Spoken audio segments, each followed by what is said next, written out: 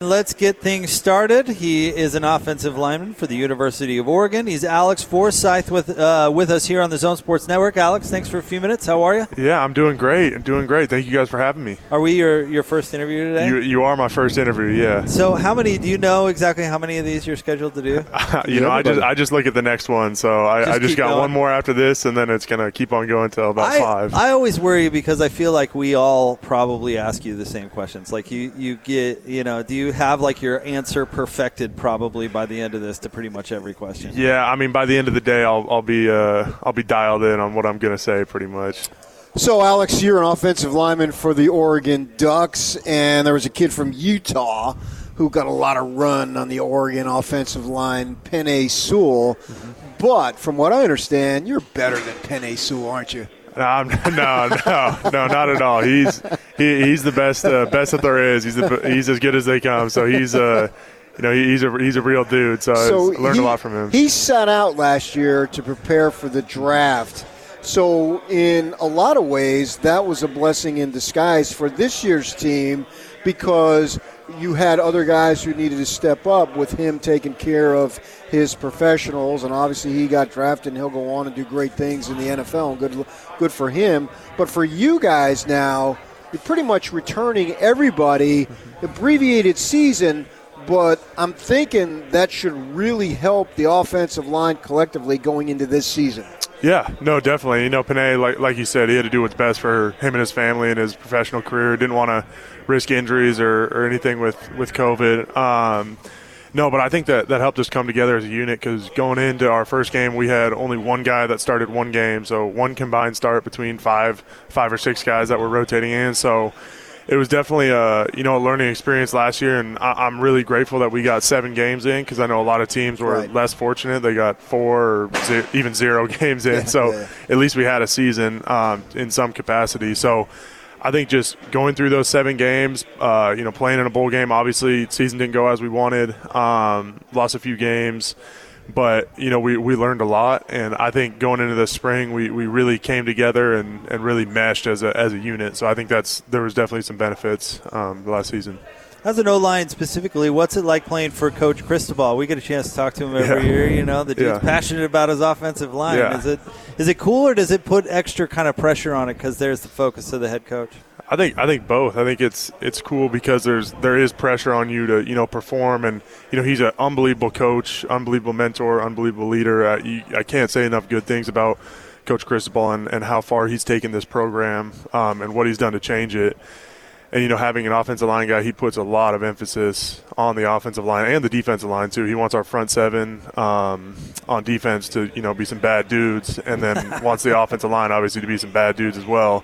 Knock people back, run the ball, and then the front 7 to stop the run. So, it's a big deal for him and for us, and it's great to have all those sets of eyes on you. You got Coach Cristobal, Coach Mirabal, Coach Barron, Coach Woodle, and some other analysts that are watching the O-line. You got 5 or 6 guys watching the O-line, and that's just because he puts so much of an emphasis on the front 7 that he wants all these coaches and analysts to be watching the offensive line and correcting things. And I think ultimately that just helps your program because I truly think offensive line is probably the most important position group on the offense and then on the entire team as well. I think the front 7 and the offensive line are 2 most important things.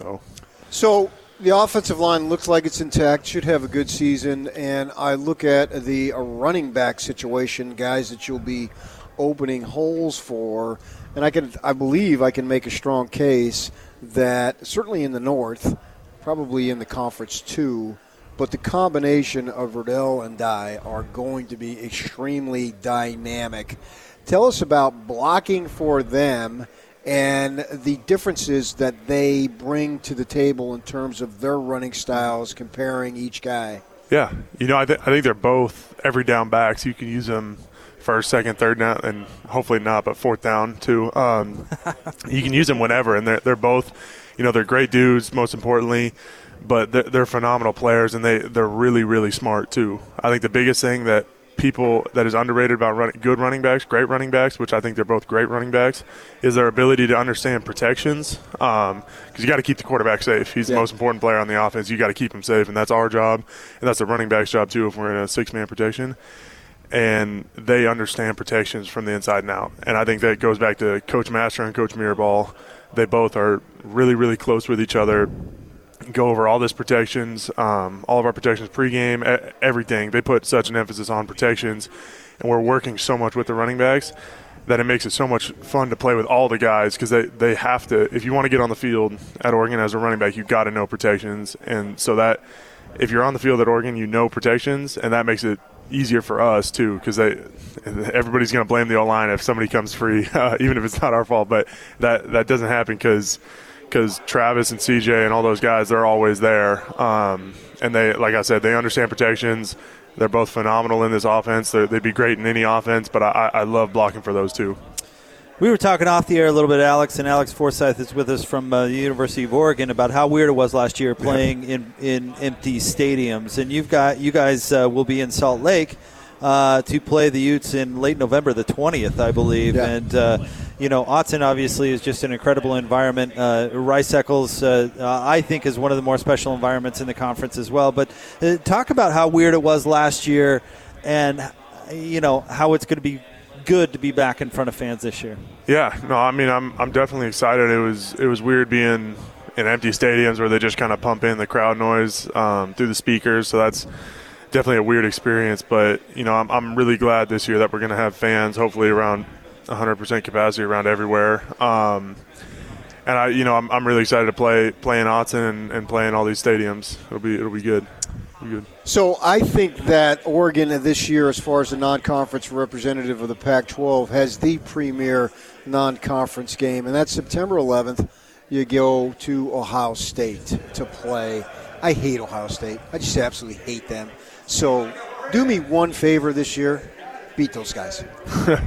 Yeah, I mean, right now we're just focused on, fall camp, having a great fall camp, and then focus on whatever opponent is that week. We just have a 1-0 process where we just focus on the opponent in front of us. So that's what we're doing right now is focus on having a great fall camp. But do you feel the mantle of the Pac-12 in this particular game? I mean, you got Fresno first, so you got to take care of them.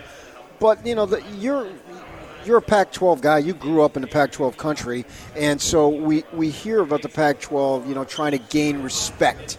Can you separate the player one game at a time to speak to the larger issue of the respect and how big of a deal respect is on these non-conference games, not just for yourselves but for everybody in the conference? Yeah, I think every conference wants to be respected and across the country by every other conference. But like I said, we're just focused on right now, what we're doing right now and what we got next, which is fall camp, and then we'll get to the opponents once we get to them. But I think every conference just they want to be respected, and I think there's obviously great conferences. All the D1 conferences are great in their own way. But yeah. Okay, I won't ask you about Stony Brook then. Yeah, no, like I said, yeah, we're just focused on one game at a time. Well, Alex, thank you very much for a few minutes. Good luck with this season coming up, and glad we could be your first today. Yeah, thank you guys. Thank you. We appreciate it. There you go. Alex. That's Alex Forsyth from the University of Oregon getting things started here at Pac-12 Media Day.